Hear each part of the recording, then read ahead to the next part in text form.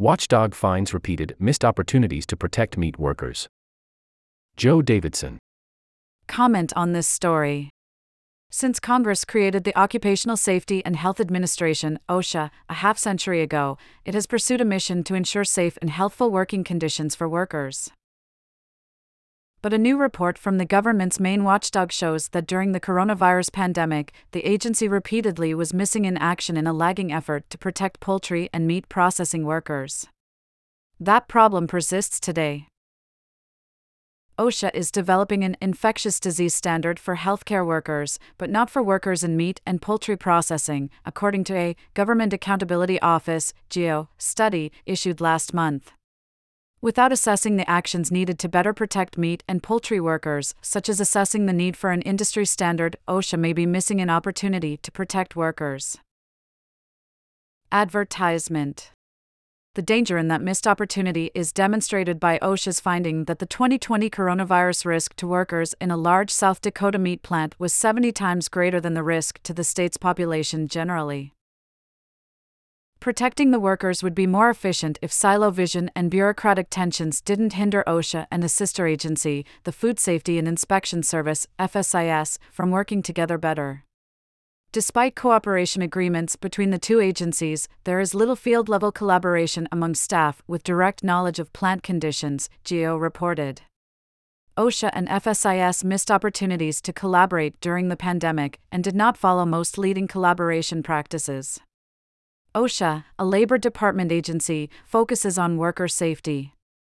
FSIS, part of the Agriculture Department, focuses on the safety of poultry and meat products.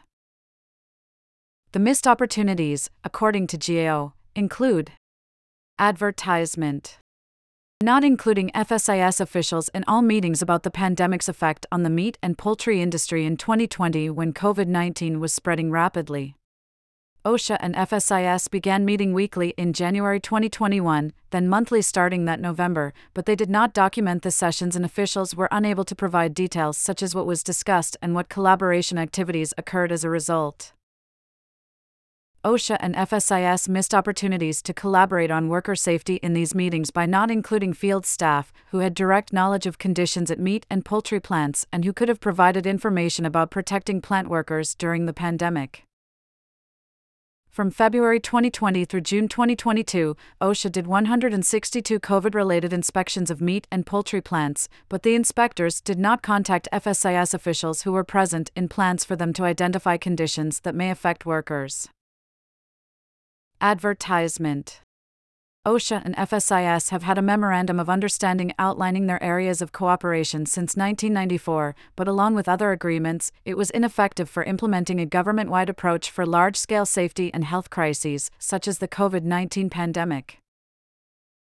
FSIS and OSHA updated their 1994 memorandum in 2022. The 2022 document says FSIS will inform OSHA if FSIS finds information about infectious diseases in a workplace. But the new agreement, GAO said, did not incorporate most leading collaboration practices. Calling FSIS a captured agency by the meat and poultry industry, Debbie Berkowitz, who was OSHA's chief of staff during the Obama administration and previously a United Food and Commercial Workers International Union (UFCW) official, complained that FSIS generally rejected OSHA's offers for cross-agency training when she was there.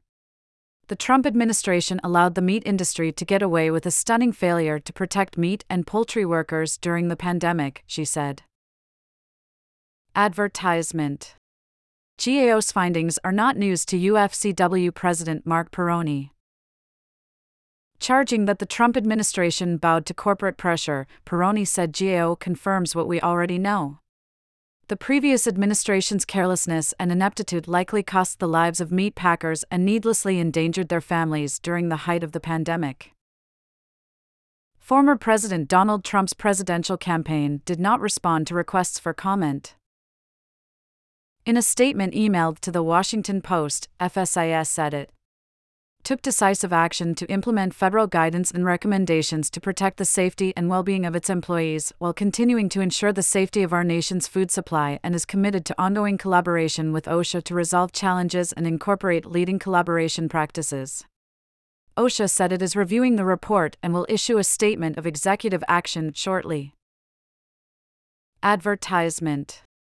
Tom Super, a spokesman for the National Chicken Council, a trade association, said the chicken industry showed enormous resiliency and innovative spirit in responding to the pandemic.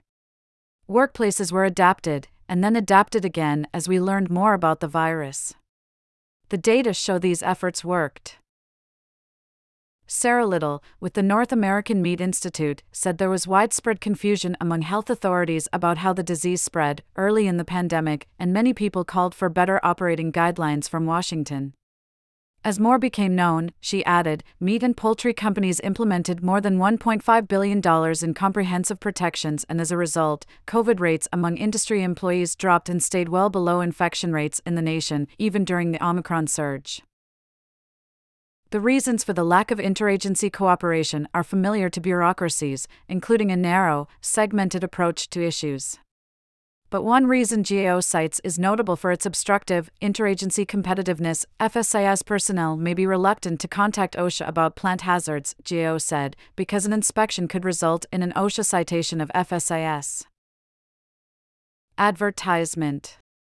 It sounds petty, but this means FSIS employees in a food plant might not report a violation of OSHA regulations to OSHA because OSHA employees might retaliate by inspecting an FSIS facility. OSHA inspectors view FSIS as an employer that OSHA regulates, GAO wrote, rather than as a federal partner. Despite the seriousness of the pandemic and the overlapping nature of their work, OSHA and FSIS officials in the field, GAO reported, generally were unaware of any collaboration activities during the pandemic. Loading.